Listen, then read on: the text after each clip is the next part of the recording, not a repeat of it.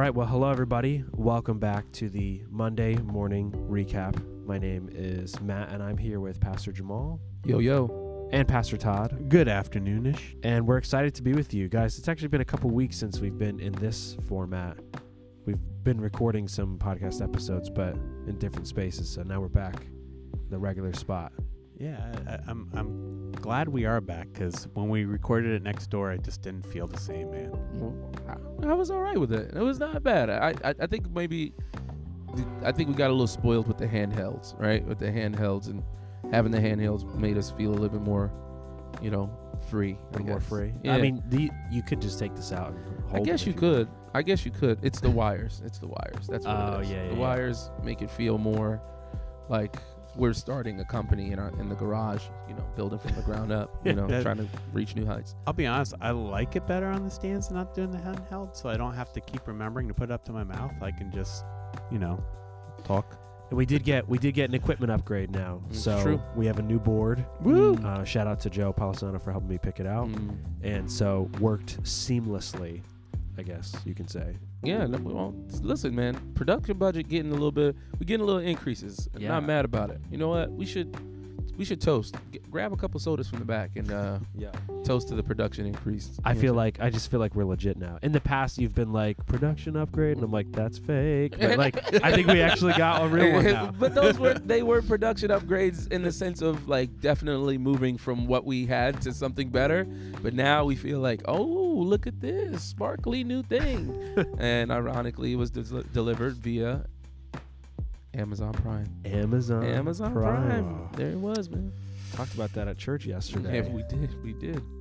So, actually, that's a good segue. Okay. You have some thoughts? No. Okay. No, I want Amazon Prime, by the way. He said I want So Amazon. if anyone out there has a gift card for Amazon Prime, I would gladly take it off your hand for free. For free 99. Wait, do you have an Amazon Prime account or no? I used Amazon Prime one time by accident, actually, because I wasn't paying attention to what I was clicking. And so I got the free trial. Oh, yeah. Right. Yeah. And I'm I ordered something, it came the next day, and I'm like, wow, this is great. And I didn't realize. And then I'm like, wait a minute, why did this come? And then I'm like, does that mean I have the video right now? Well, I got to watch the video before this runs out. So I binged whatever I could for a week. I did that in college. I did the free trial, then it renewed for a year, and I didn't realize or whatever. But now my family just splits it. My whole family uses it, so there you go. it's kind of nice, actually. Oh, there you go. Yeah. So wait. So everyone gets to see what everyone's ordering. I mean, yeah, I guess that's kind of. Isn't that? Well, I was gonna say, isn't that get a little weird during the holidays? Especially. Yeah, it does if you're actually. Trying to, yeah. I was about to say, if you're trying to shop for each other, it's don't out him. Don't out him, man. He knew exactly what he was doing last year. No, trust me. I bet you they probably already look because people are just curious by nature, and then they're like, oh, conveniently, we're all sharing the same account. I wonder what the recent purchases were on this account, just to see. No, I had a problem with one order I got for somebody, and I ordered it 3 times and it didn't deliver. I had all these problems, but so I'd have to go check the orders, and every now and then I'd be like, oh, I think that was for me. Oh dang, I saw. And quite frankly, I'm happy about that. They're like, I mean, I want that. It's just not gonna be a surprise now. Yeah. You're like, thank you very much. I never knew. Yeah, right. That would be tough. I think that would be tough. Well, Pastor Jamal, loved your sermon yesterday. Thought it was really great. Definitely spoke to me and Rebecca. I know we were talking about it and stuff.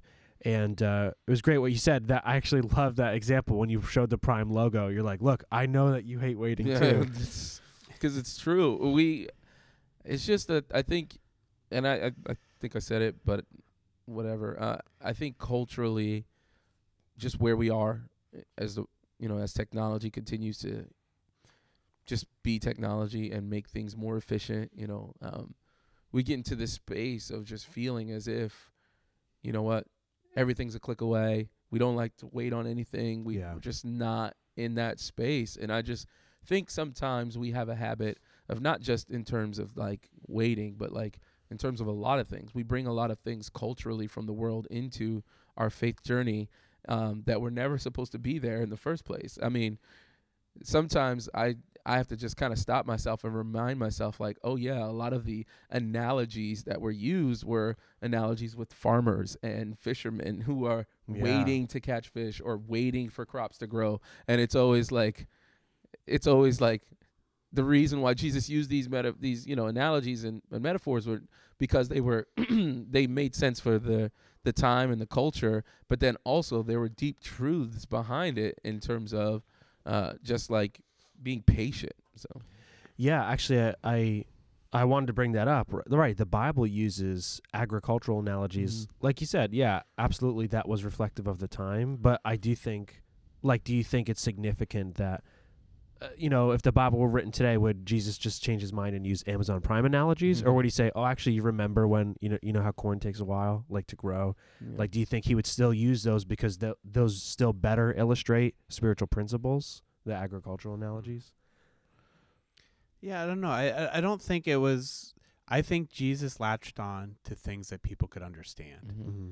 and I don't think it was specifically about agricultural because, like you said, corn better helps people to understand specifically.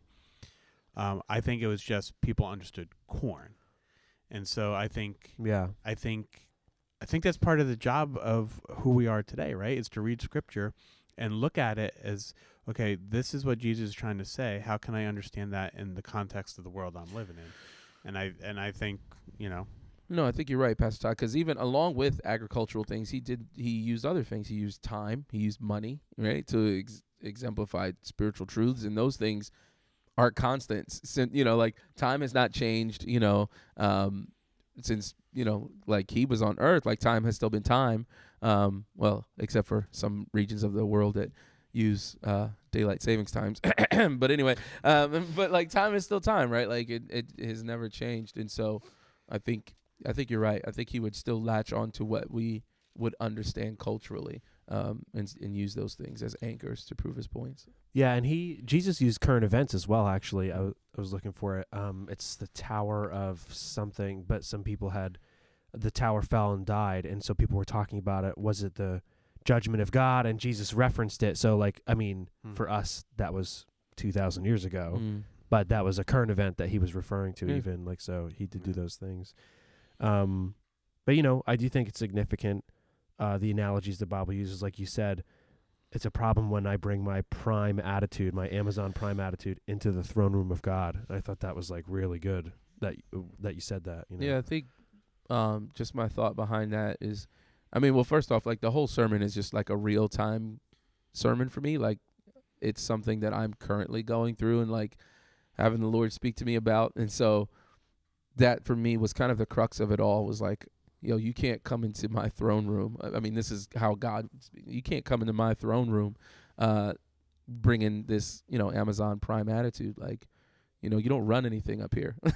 So it was a humbling conversation. It was a necessary conversation, but I needed to have it, and God just kind of, let me know very gently and graciously that I ain't paid for nothing. You know what I mean? Like that's just what it is. I haven't paid for anything, and that's just what it is. So sometimes, and I think I feel bad because even though I say that, I know that there are people who, I'm not trying to make people feel horrible, but I think we do need to check ourselves, right? Mm-hmm. I'm not trying to say you're a horrible person and you're going to hell, but I do think we need to check ourselves about the way we approach God, creator of the universe, about the way he runs his kingdom. Yeah. Yeah, absolutely. I did have a thought as we were talking, I think just now even, talking about how culture can influence the church. And so this is a great example, our attitudes with God's timing and things like that. But I remember in college just talking about how International Women's Day just was this weekend. And also we've been talking about women in ministry a couple weeks back. We were talking about that. I remember in my college class, we talked about in the Assemblies of God, when they first started credentialing women pastors, we said, hey, we believe this, women are equally called as men are. But it was around the time of the women's suffrage movement in America. And we had to talk about it did American values influence the denomination? And, there are people who don't believe in that. So could they say that about us? Like, oh, well, actually, you've just allowed American values to influence that you're not being faithful to the Bible, or is there a different perspective on that? Well, I think me personally, my immediate thought to somebody who would say that is, well, you misunderstand the value of women, period.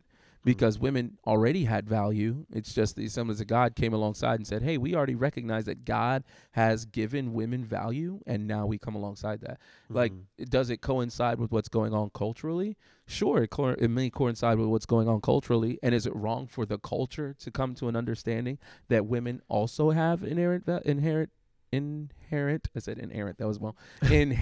value because they were created in God's image as well? Yes. Like, I don't think that there's anything wrong with that, but to say that that it's solely based upon the churches, upon the world or the culture's influence, I think that would be a little bit, I don't know, I think that would be a little bit of like a gross generalization. Yeah, an unfair generalization maybe.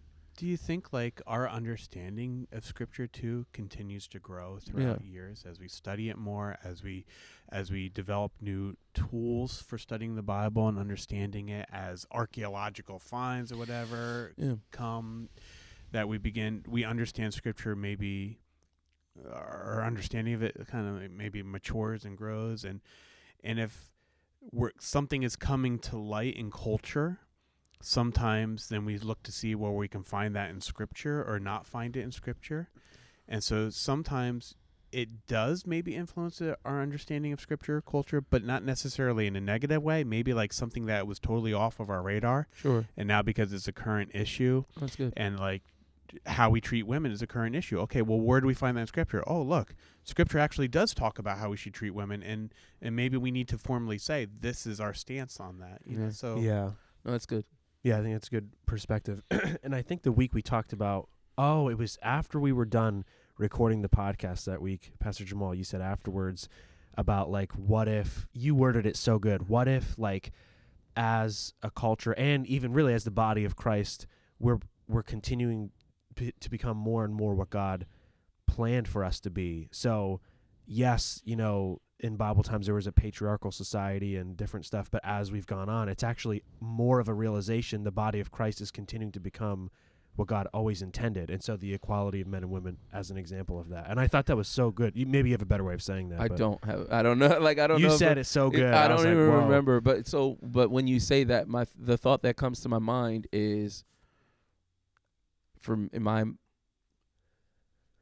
it's not foreign for me, I think personally, to think about God using what man gives him to accomplish what he's trying to accomplish. So when I think about when Israel wanted a king, they were like, we want a king, we want to be like the other nations. And God was like, no, you don't need a king, because what God was trying to establish was that he was their king. It was a theocracy he was trying to establish within them. And they were like, no, we need a king, we need someone to lead us, we need, and he's like, and I don't know, I'm, inferring a little bit here, but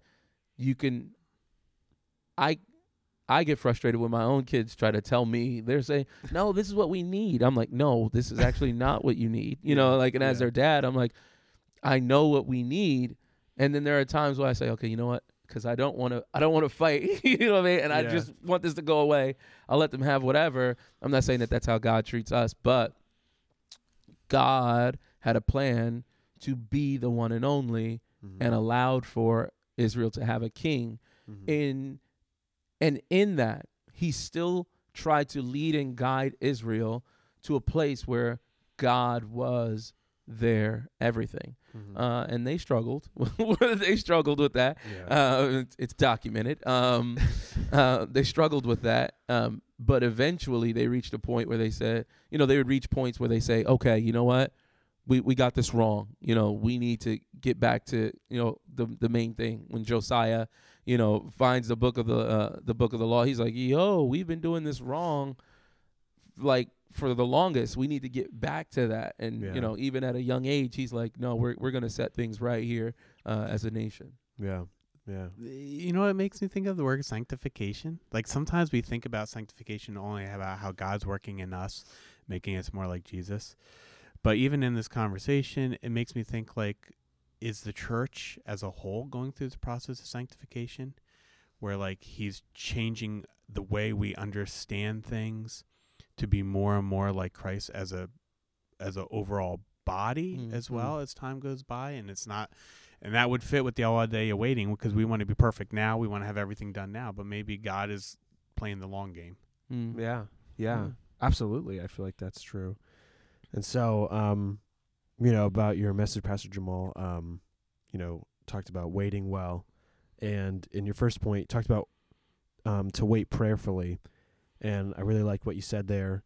You said a lot of great stuff, but it's one thing to believe it, it's another thing to live it. And I actually had two questions kind of related to that. So you said, we want to have a lifestyle of prayer, not just we pray about something once, one and done. Yeah, I prayed about it, I gave it to God, But so here's a question that I had. How do you keep bringing something to God without complaining about it? Like, we would just as easily, and I think you did touch on it, right? But I feel like we would just as easily preach, hey, are you coming to God and complaining? Are you just giving him your list of stuff? But if I'm supposed to be faithful in my prayer life, how do I pray continually about this issue or topic without complaining? Yeah, actually, I was talking with somebody after service, and they were saying, that's one of their struggles. They say that they pray about it, and they even mention, they like, when you've been praying about it for so long, how do you not get discouraged about this and not get to a place of where you are complaining? And so they specifically said they try to switch it up. They try to just, switch up the way they pray about it so it doesn't become something that they're complaining about. Mm-hmm. And I think that there are times where we do complain about those things. I mean, you read the Psalms, like David cries out before the Lord, and sometimes he's complaining. He's like, this is trash. Like, he says some pretty brutal stuff sometimes about his enemies. Kill them all, God. he does kind of go hard a couple times, more than a couple times. But yeah, so I think it is hard for us as human beings. But I think the sentiment behind the point that I was trying to make about not complaining is, what's our heart about this? Mm-hmm. Because if I'm praying about it,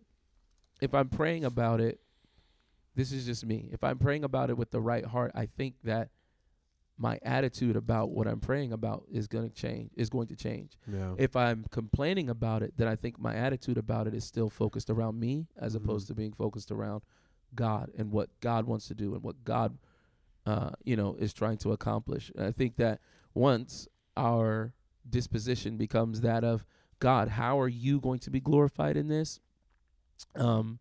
I think that may change the way that we pray about things, and I think that kind of quells the desire to complain about some of that stuff. That's just what I think personally. But I will say, in my own experience, I feel like, praying about something like that, trying to be faithful instead of complaining to others or to myself or even to God, trying to pray instead.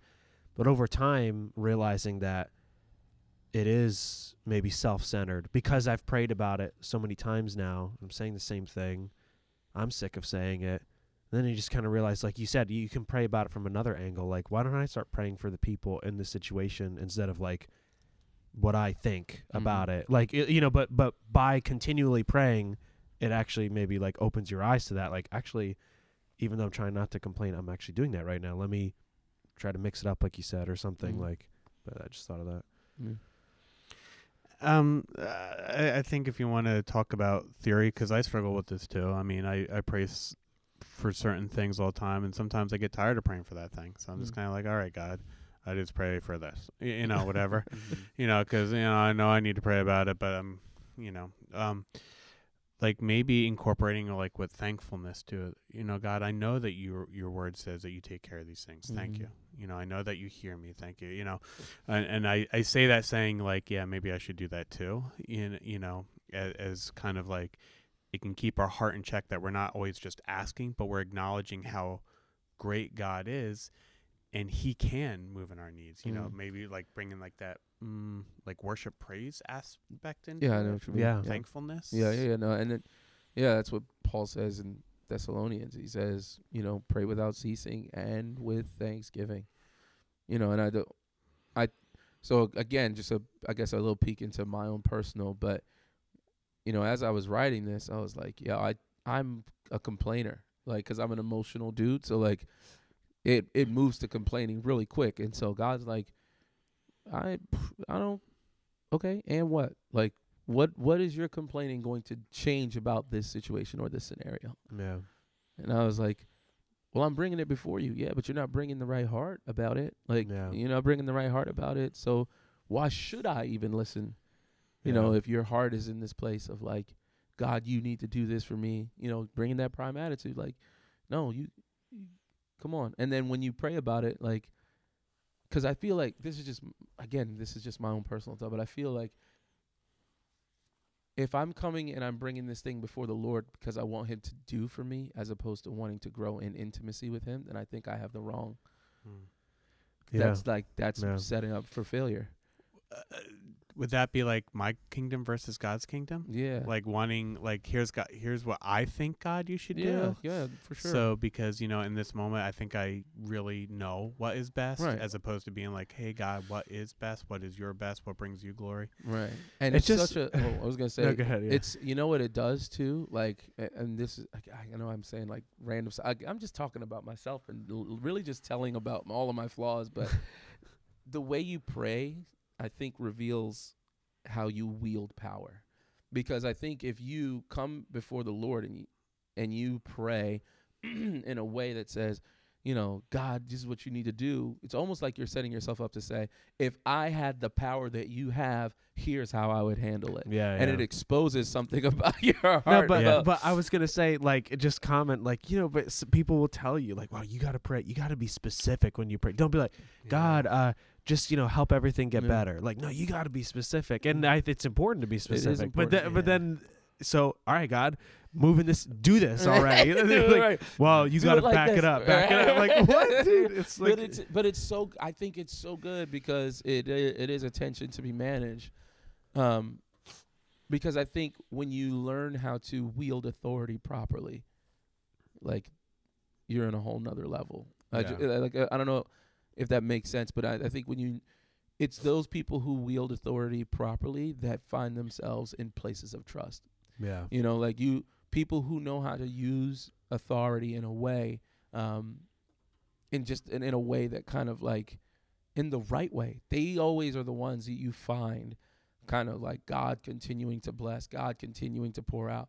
And if blessing is something that you want in your life, then you've got to learn how to yield your prayer life in that manner. That's what I think. It's just Yeah. a personal opinion.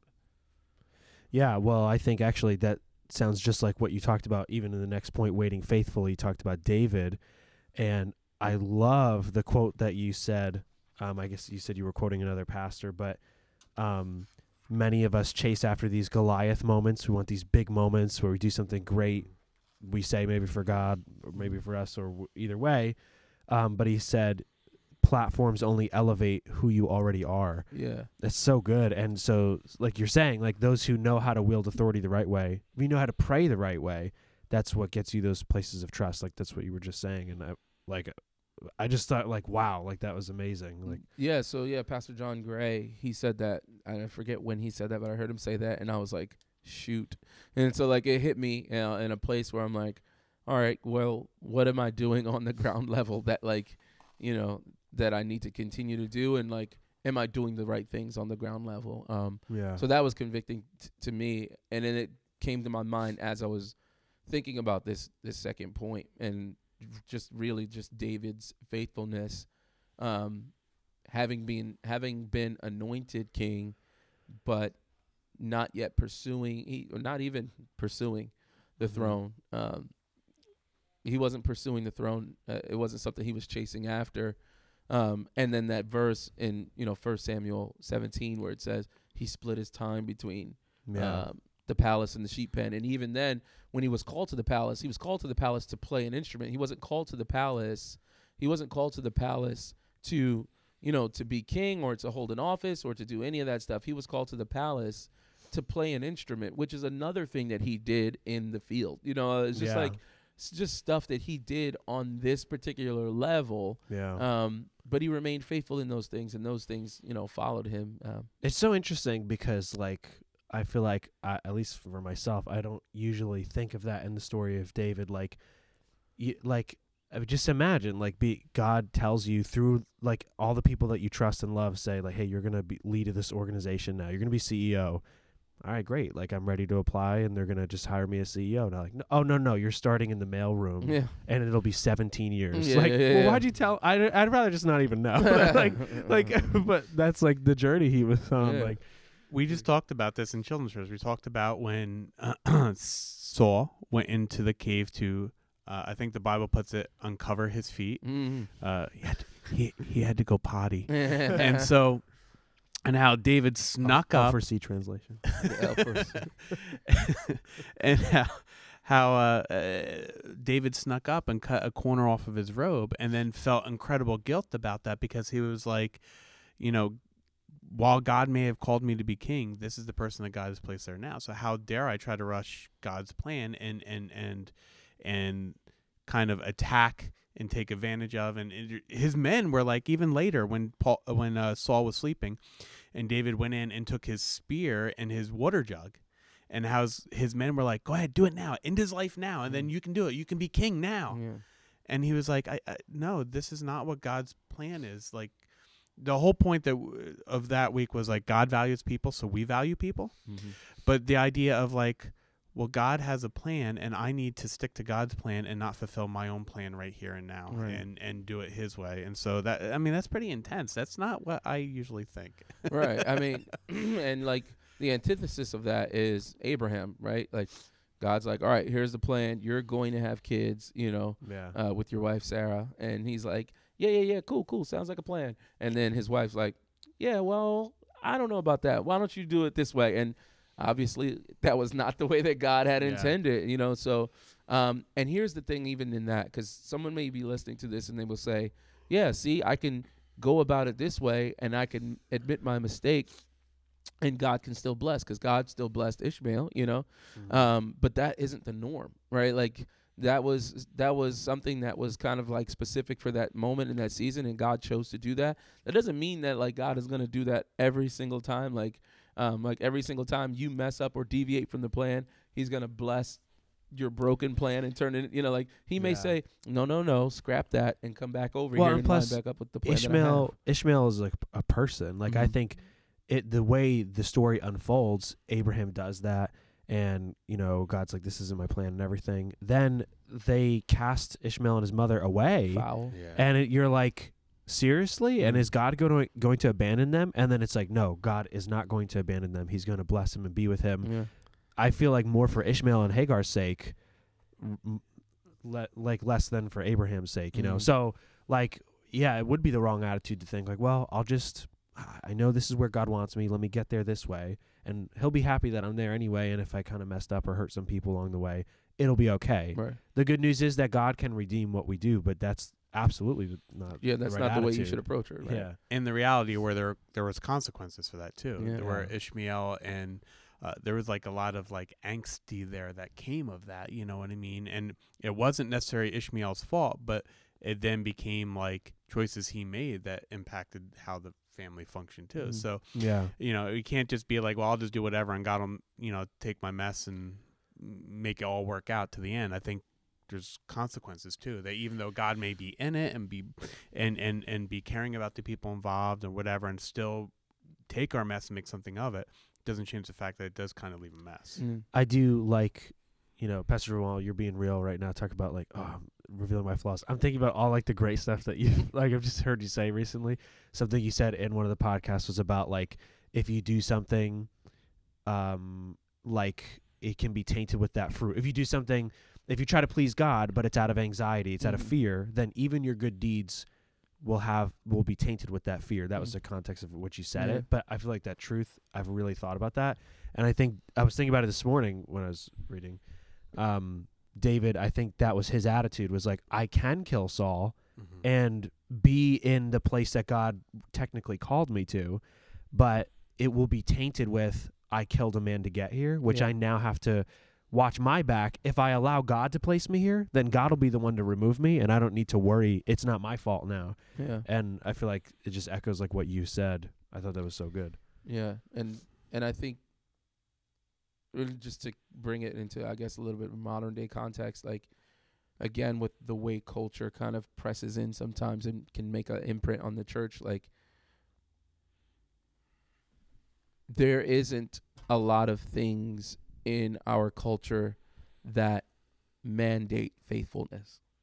Because if it's, if something doesn't work for you, we have so many things at our disposal that if it doesn't work for us, we have the right to abandon it, right? And have the right to just say, well, this doesn't work for me, so I'm going to cut this loose. Your services are no longer required. And I think some of that attitude, has found its way into the church, because people could say, well, I don't like this sermon, so maybe I'm just going to, call it quits here at this church. And it could be a sermon on tithing, and someone's like, dude.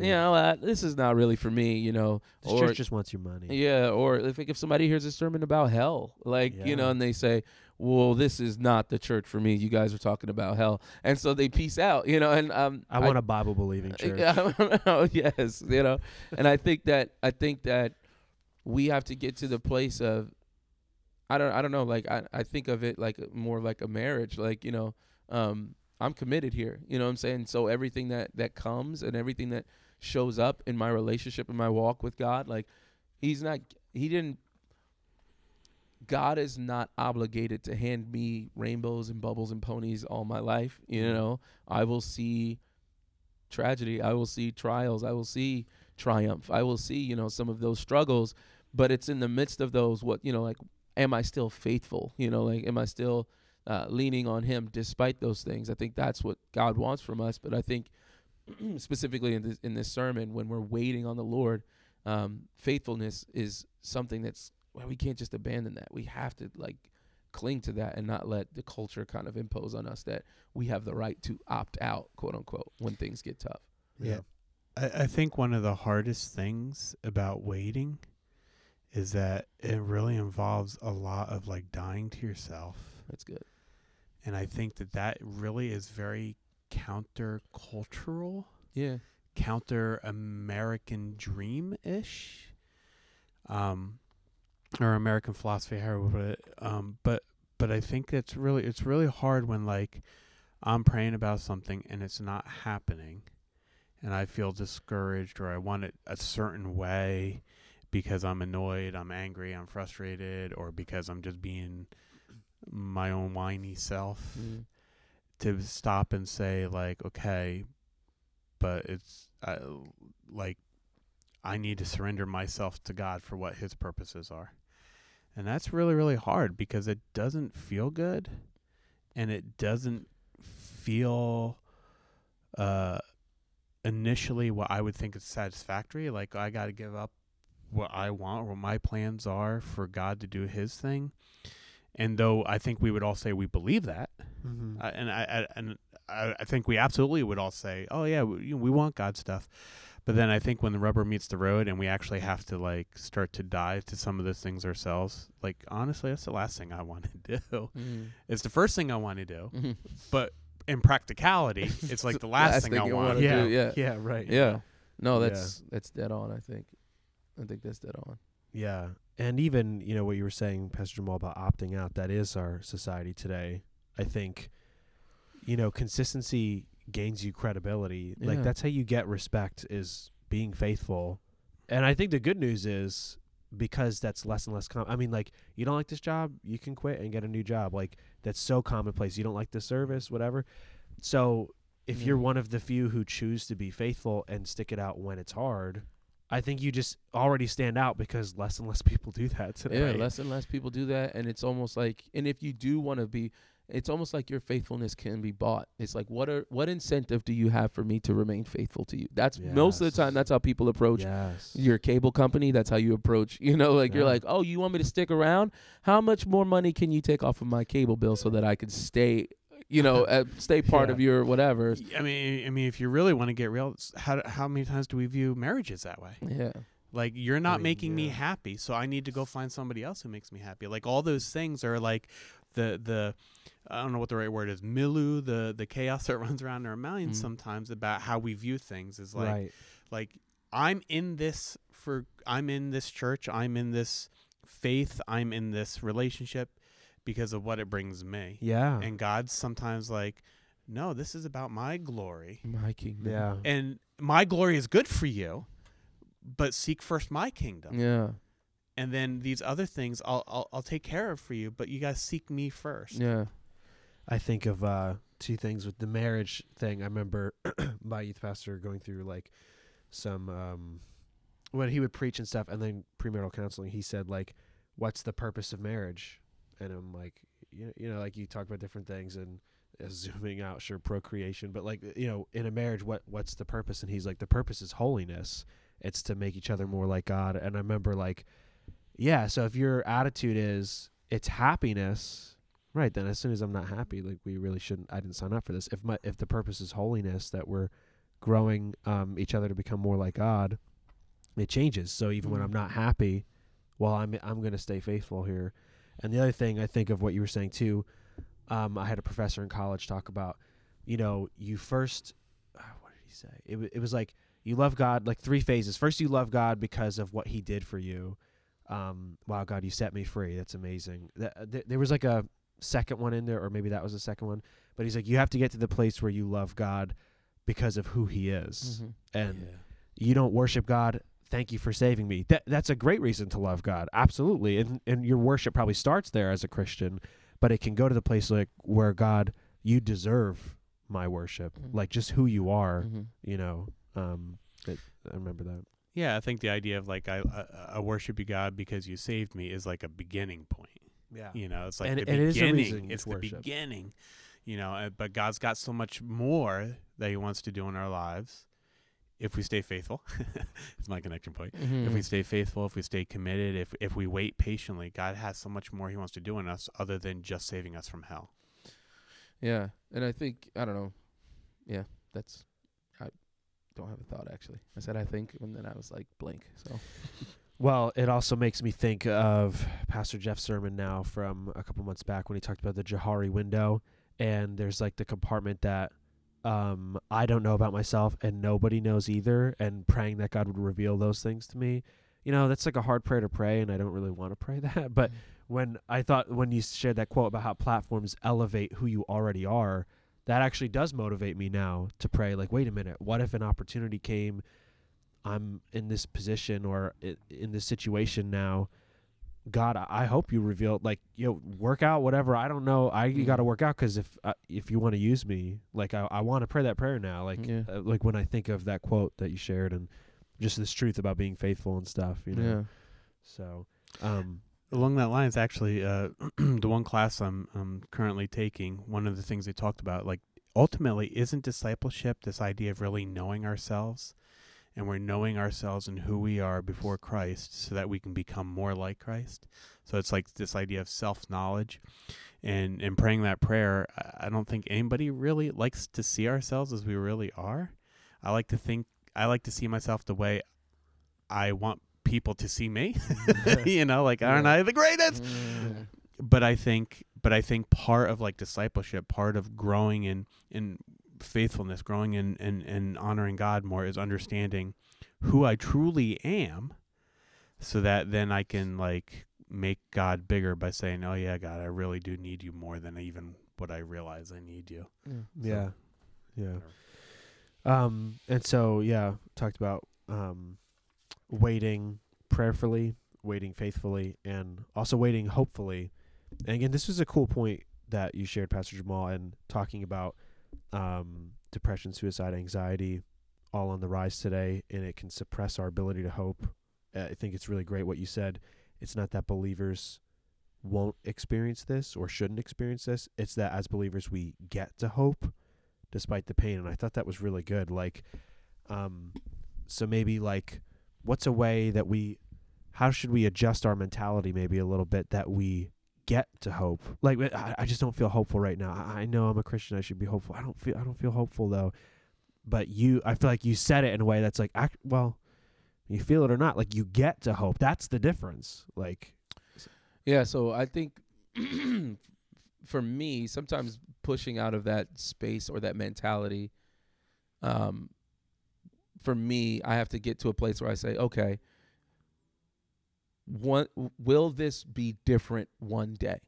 yes or no. And then I'll say, okay, yes, it will be different. Why will it be different? Because I'll be present with Jesus. Okay. Being present with Jesus means that I will be in his presence, and the things that I am have angst about today will fade away into the background. Yeah. They will have no bearing on who I am. There will be nothing between me and my faith at that moment. It'll be faith realized when I stand before God. And so that's kind of where I start. And then I say, okay, cool. So now what do I get to do right now? Like knowing that is kind of like the future and that's the end all. How does that change my right now? Well, my right now, I may still feel this way, but I can get up and say, okay, cool. I am going to work through today in hopes that I'll get one step closer to that end goal. That's just usually my kind of process. Yeah. And some say, that's everybody has their own whatever, but that's just my own process. I say, okay, cool. This is one day. I can do this one day, making the steps moving towards that. And then it'll evolve usually to a place of, okay, cool. How can I get others to have this type of experience or this type of understanding? Now, then the focus shifts from me to other people, and then it becomes a conversation internally of, okay, what can I do to bear the fruit today that allows people to see that heaven is real and that hope is real? Yeah.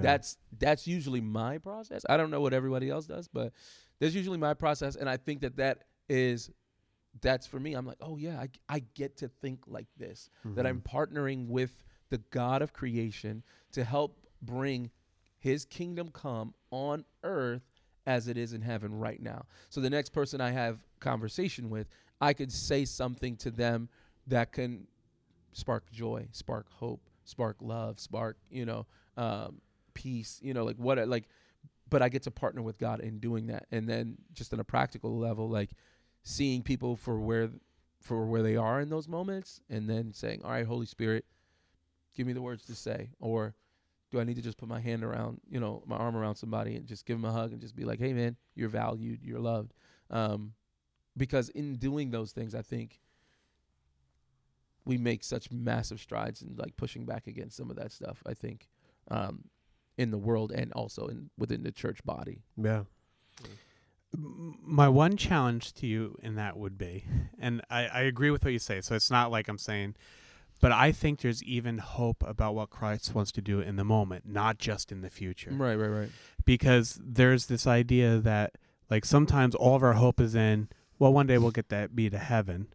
But what about the hope now that Jesus can step into our lives now and help us through those things? Even if it doesn't necessarily mean our situation gets better, does Jesus still not give us grace that we can endure the way he endured? Is there not grace that we can walk through the hard times being confident in God's love in us the way he did?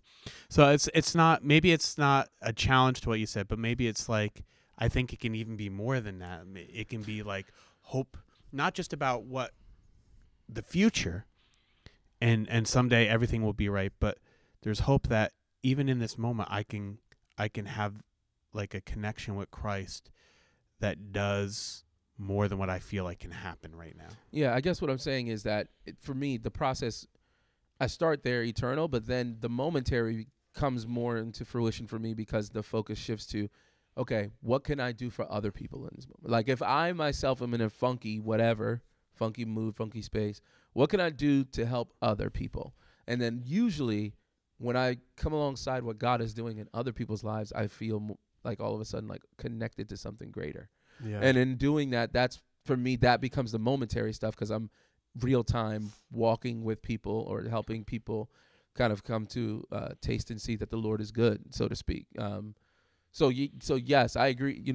I think we're saying the same things. I think my You know what I think it is? I think Pastor Jamal, you're like a really big vision person, and so this is what I'm thinking. Like, so you're thinking of like, wow, the hope and the plan of God. When I'm getting caught up in the moment, it's frustrating. Maybe I'm not right in what I'm saying, but like, So when I think of like the plans of God and like, wow, how can I partner with God? Like the vision, like the big picture helps you like, right. So now how can I be helping somebody? How am I Yeah. partnering with God? And like, cause I think that's your personality is like, if that makes sense. No, yeah, that makes sense. saying I'm that. following.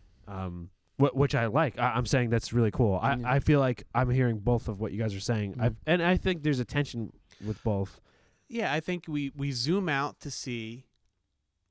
I don't think it's either or. No, I- yeah, I- okay. I think we zoom out to see the bigger picture of what God's doing and the end results Mm-hmm. that we know will be eternal life for those who love God, and how He'll new heavens, new earth, where things will be the way they're supposed to be. But then I think some people, that's all they think about is the one day when we're in heaven. I just gotta get through this now for that one day in heaven. Sure, yeah. And I yeah. think we can zoom out and see that, but then we can also zoom in and see how Jesus meets us now. Like I think it's yeah. both of those things. No, yeah, I agree. and I agree. That's I'm having like two thoughts. Like, I listened to this, I took this like audio class, whatever, and they talked about Billy Graham's preaching philosophy. I wrote him down. He had like 6 points or something, but one of them was he called it the gospel ethic. That the gospel, it's the good news of salvation, but you can apply the gospel ethic in your life circumstances now. So like, which again is what we preach and what we're both saying. But so like in my marriage, like the gospel isn't just my eternal destination. The gospel ethic can be lived out in my marriage. Right. The gospel ethic can be lived out. My marriage can improve. The way my relationships are should change, you know. But I also think too, like a part of, I think maybe what is clicking from what you're saying, Pastor Jamal, of like big picture, I feel like that's what helps me as well. Like the whole point is that this isn't the end all. So that's the tough thing when you're in pain and you're hurting. Mm-hmm. It's really hard. That just Yeah. feels like it's the end all. But when my hope is in Jesus and in the future and what God is doing, like the point is that just even this pain or what I'm uncomfortable with, it's just not the end all. Now all of a sudden, like I can like loosen up a little bit. It's still tough, but that's what enables me to keep pushing. Is like this isn't the end.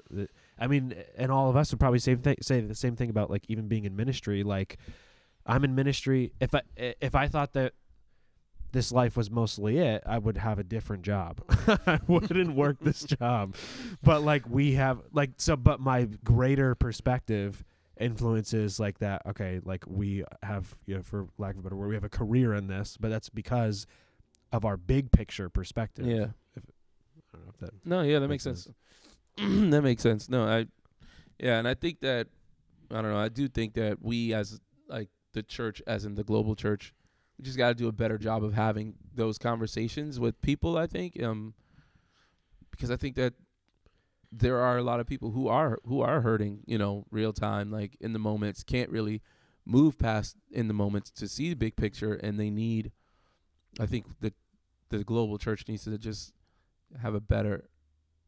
do a better job of having those conversations, because just even last year there was quite a few ministers, you know, who, you know, sadly, you know, took their lives because they didn't feel as though they had, you know, I don't know the reasons, but I just know that like globally as a church, we just got to do better, I think, of having those conversations, not brushing people aside, and really engaging in some of that stuff. And to the point, engaging in those conversations to the best that we can.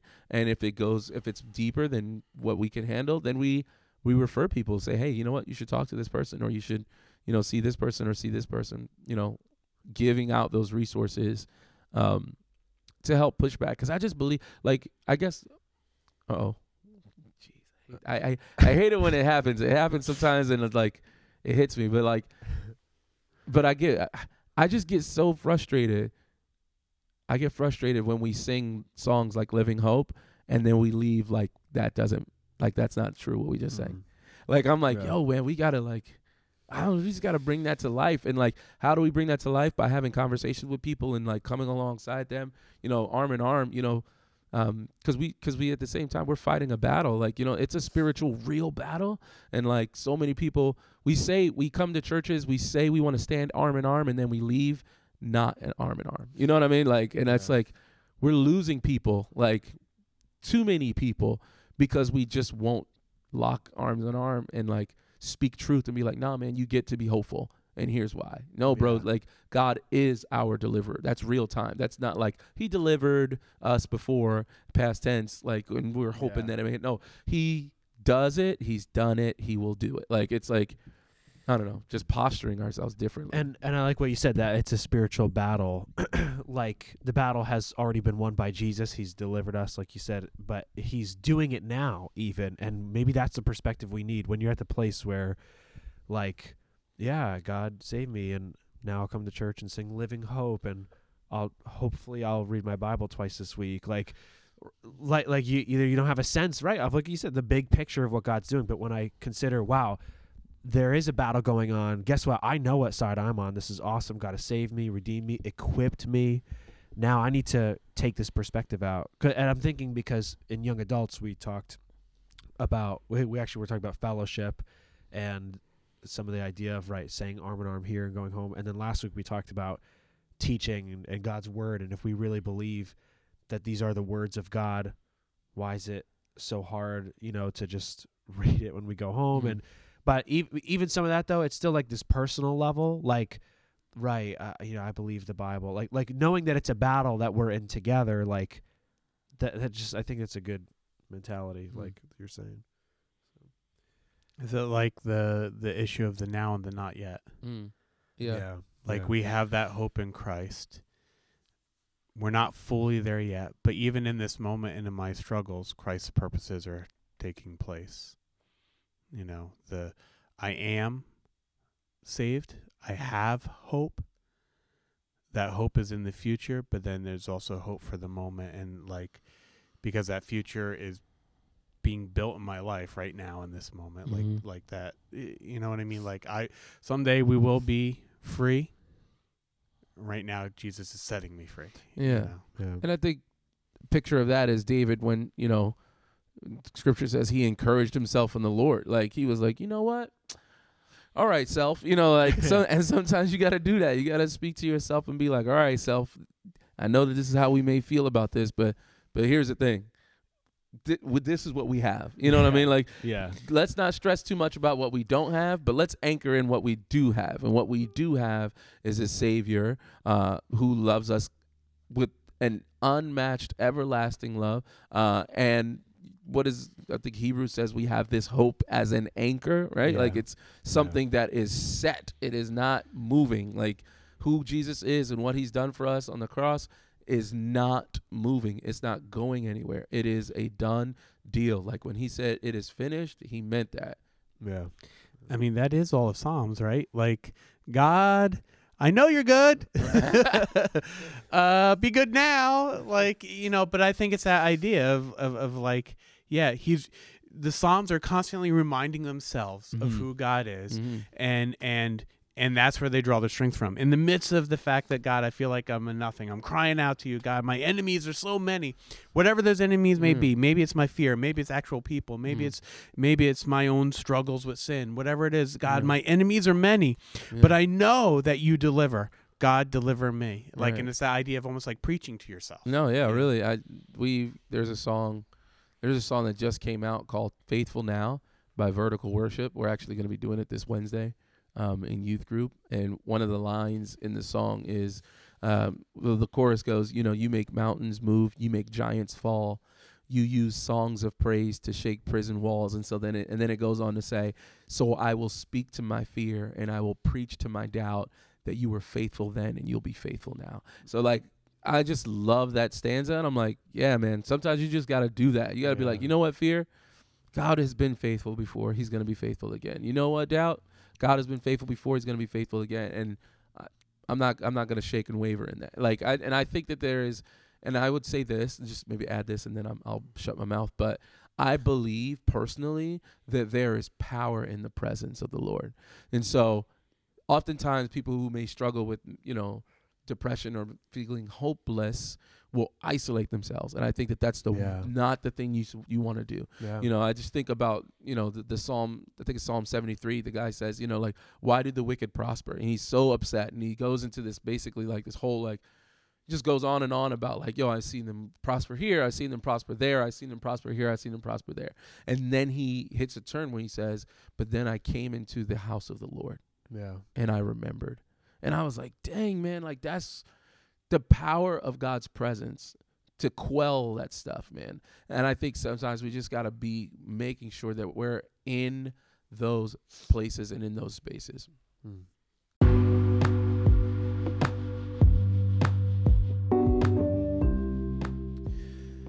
Well, awesome. That's a great segue in talking about not being controlled by our fear, waiting well. So I think when it comes to the coronavirus, we need to make sure that we're not controlled by fear. Make sure that you're waiting well by washing your hands. Washing your hands with until soap. Corona With passes soap. over. So, And it's no longer a hot topic. so one of the awesome things about children's ministry is there's lots of children's ministry memes.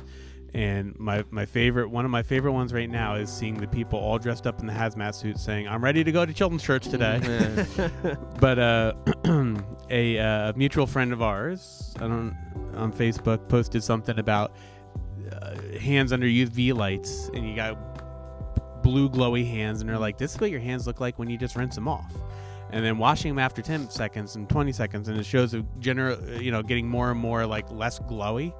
And I said, but my 5-year-old me wants cool glowy hands. I want the cool glowy hands. So I'm gonna Don't wash my hands, they glow? right. My 5-year-old self is saying, don't you dare touch that soap. I can't wash off the glow. Dude, So- I'm so glad that Pastor Jeff got up and said, like, well, I thought it was funny because he was like, oh, some churches are like, we're not shaking hands, but like, let's not be controlled by fear. I'm like, churches are doing that?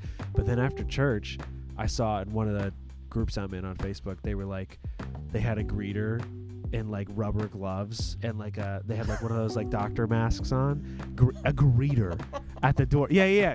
You if you're listening, you can't see Pastor Jamal's face right now. Yo, I was like, I would throw up inside. So I'm glad that Pastor Jeff was like, just in case, if you're out there, just use your brain. God gave one to you. Yo, I would if I walked in and the greeters was like that, I'd be like, yo, your church nasty? What's going on? Like, what's up with this? Right. I would be like, you can't greet anymore. I'm taking over. Okay, like I'll deal with the consequences. Like, Dang. move. For real, like, welcome to our church. Don't touch anything. Don't Oh my god. I get it. People, like, They're scared, and media's hyping some stuff up. Yeah, that's true. yeah, but I guess I don't understand what's hard about washing your hands.